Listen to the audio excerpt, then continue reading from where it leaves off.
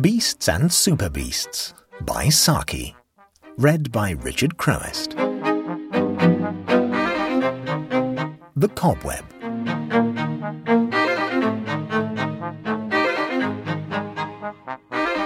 The farmhouse kitchen probably stood where it did as a matter of accident or haphazard choice, yet its situation might have been planned by a master strategist in farmhouse architecture. Dairy and poultry yard and herb garden and all the busy places of the farm seemed to lead by easy access into its wide-flagged haven, where there was room for everything, and where muddy boots left traces that were easily swept away. And yet, for all that it stood so well in the centre of human bustle, its long latticed window, with the wide window seat built into an embrasure beyond the huge fireplace, looked out on a wild spreading view of hill and heather and wooded coombe. The window nook made almost a little room in itself, quite the pleasantest room in the farm as far as situation and capabilities went. Young Mrs. Ladbroke, whose husband had just come into the farm by way of inheritance, cast covetous eyes on this snug corner, and her fingers itched to make it bright and cosy with chintz curtains and bowls of flowers, and a shelf or two of old china. The musty farm parlour, looking out onto a prim, cheerless garden imprisoned within high, blank walls, was not a room that lent itself readily either to comfort or decoration. "When we are more settled, I shall work wonders in the way of making the kitchen habitable," said the young woman to her occasional visitors. There was an unspoken wish in those words, a wish which was unconfessed as well as unspoken. Emma Ladbroke was the mistress of the farm. Jointly with her husband she might have her say, and to a certain extent her way, in ordering its affairs. But she was not mistress of the kitchen. On one of the shelves of an old dresser, in company with chipped sauceboats, pewter jugs, cheese graters, and paid bills, rested a worn and ragged Bible, on whose front page was the record, in faded ink, of a baptism dated 94 years ago. Martha Crail was the name written on that yellow page. The yellow, wrinkled old dame who hobbled and muttered about the kitchen, looking like a dead autumn leaf which the winter winds still pushed hither and thither, had once been Martha Crail. For 70-odd years she had been Martha Mountjoy. For longer than anyone could remember she had pattered to and fro between oven and wash-house and dairy, and out to chicken-run and garden, grumbling and muttering and scolding, but working unceasingly. Emma Ladbroke, of whose coming she took as little notice as she would of a bee wandering in at a window on a summer's day, used at first to watch her with a kind of frightened curiosity. She was so old and so much a part of the place, it was difficult to think of her exactly as a living thing. Old Shep, the white-nozzled, stiff-limbed collie waiting for his time to die, seemed almost more human than the withered, dried-up old woman.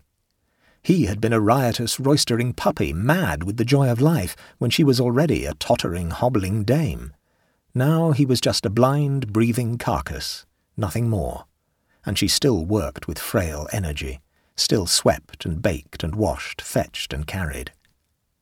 If there was something in these wise old dogs that did not perish utterly with death, Emma used to think to herself, what generations of ghost dogs there must be out on those hills that Martha had reared and fed and tended and spoken a last goodbye word to in that old kitchen.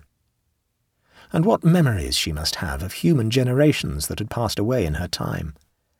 It was difficult for anyone, let alone a stranger like Emma, to get her to talk of the days that had been. Her shrill, quavering speech was of doors that had been left unfastened, pails that had got mislaid, calves whose feeding time was overdue, and the various little faults and lapses that chequer a farmhouse routine. Now and again, when election time came round, she would unstore her recollections of the old names round which the fight had waged in the days gone by. There had been a Palmerston, that had been a name down Tiverton way. Tiverton was not a far journey as the crow flies, but to Martha it was almost a foreign country. Later there had been Northcotes and Acklands and many other newer names that she had forgotten. The names changed, but it was always Liberals and Tories, Yellows and Blues, and they always quarrelled and shouted as to who was right and who was wrong. The one they quarrelled about most was a fine old gentleman with an angry face. She had seen his picture on the walls. She had seen it on the floor, too, with a rotten apple squashed over it, for the farm had changed its politics from time to time. Martha had never been on one side or the other. None of they had ever done the farm a stroke of good. Such was her sweeping verdict, given with all a peasant's distrust of the outside world. When the half-frightened curiosity had somewhat faded away, Emma Ladbruk was uncomfortably conscious of another feeling towards the old woman. She was a quaint old tradition lingering about the place. She was part and parcel of the farm itself. She was something at once pathetic and picturesque, but she was dreadfully in the way. Emma had come to the farm full of plans for little reforms and improvements, in part the result of training in the newest ways and methods, in part the outcome of her own ideas and fancies. Reforms in the kitchen region, if those deaf old ears could have been induced to give them a hearing, would have met with short shrift and scornful rejection, and the kitchen region spread over the zone of dairy and market business and half the work of the household. Emma, with the latest science of dead poultry dressing at her fingertips, sat by, an unheeded watcher, while old Martha trussed the chickens for the market stall as she had trussed them for nearly 80 years, all leg and no breast. And the 100 hints anent effective cleaning and labour lightening and the things that make for wholesomeness which the young woman was ready to impart or to put into action dropped away into nothingness before that wan, muttering, unheeding presence. Above all, the coveted window corner that was to be a dainty, cheerful oasis in the gaunt old kitchen stood now choked and lumbered with a litter of odds and ends that Emma, for all her nominal authority, would not have dared or cared to displace. Over them seemed to be spun the protection of something that was like a human cobweb. Decidedly, Martha was in the way. It would have been an unworthy meanness to have wished to see the span of that brave old life shortened by a few paltry months, but as the days sped by, Emma was conscious that the wish was there, disowned though it might be, lurking at the back of her mind.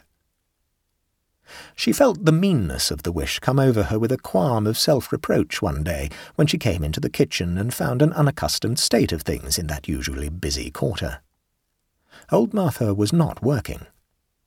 A basket of corn was on the floor by her side, and out in the yard the poultry were beginning to clamour a protest of overdue feeding time.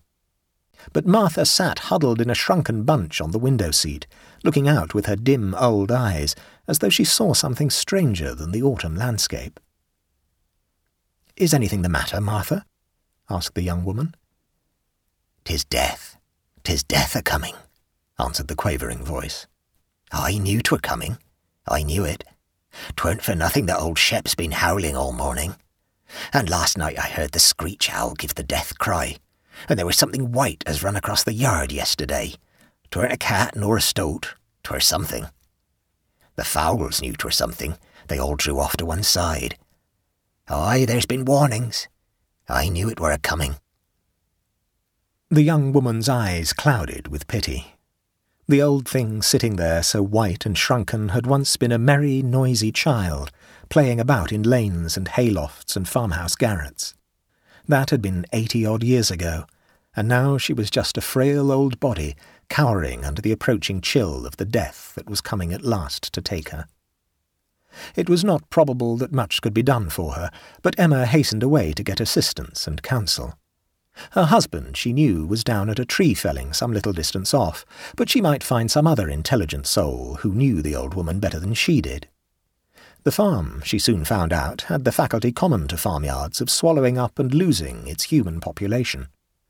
The poultry followed her in interested fashion, and swine grunted interrogations at her from behind the bars of their sties, but barnyard and rickyard, orchard and stables and dairy gave no reward to her search.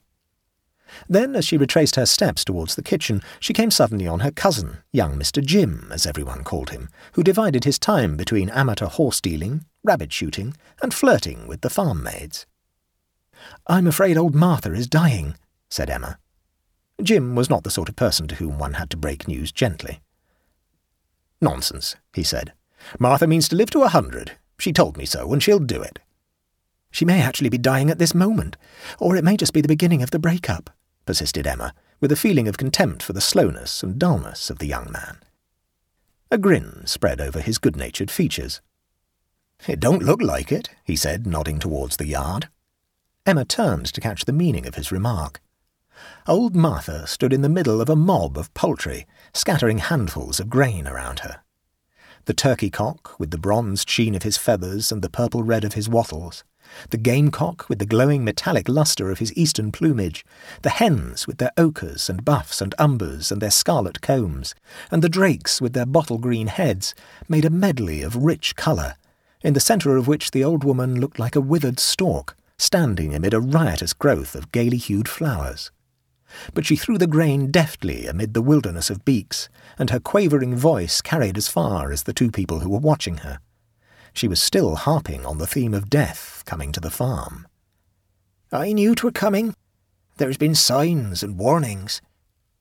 "Who's dead then, old mother?" called out the young man.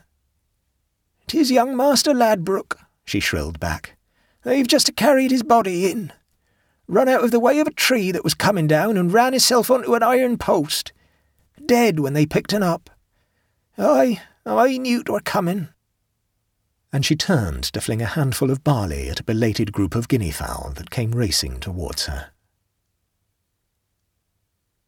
The farm was a family property and passed to the rabbit-shooting cousin as the next of kin. Emma Ladbruk drifted out of its history as a bee that had wandered in at an open window might flit its way out again. On a cold grey morning she stood waiting, with her boxes already stowed in the farm cart, till the last of the market produce should be ready, for the train she was to catch was of less importance than the chickens and butter and eggs that were to be offered for sale. From where she stood she could see an angle of the long latticed window that was to have been cosy with curtains and gay with bowls of flowers. Into her mind came the thought that for months, perhaps for years, long after she had been utterly forgotten, a white, unheeding face would be seen peering out through those latticed panes, and a weak, muttering voice would be heard quavering up and down those flagged passages. She made her way to a narrow barred casement that opened into the farm larder. Old Martha was standing at a table trussing a pair of chickens for the market stall, as she had trussed them for nearly 80 years.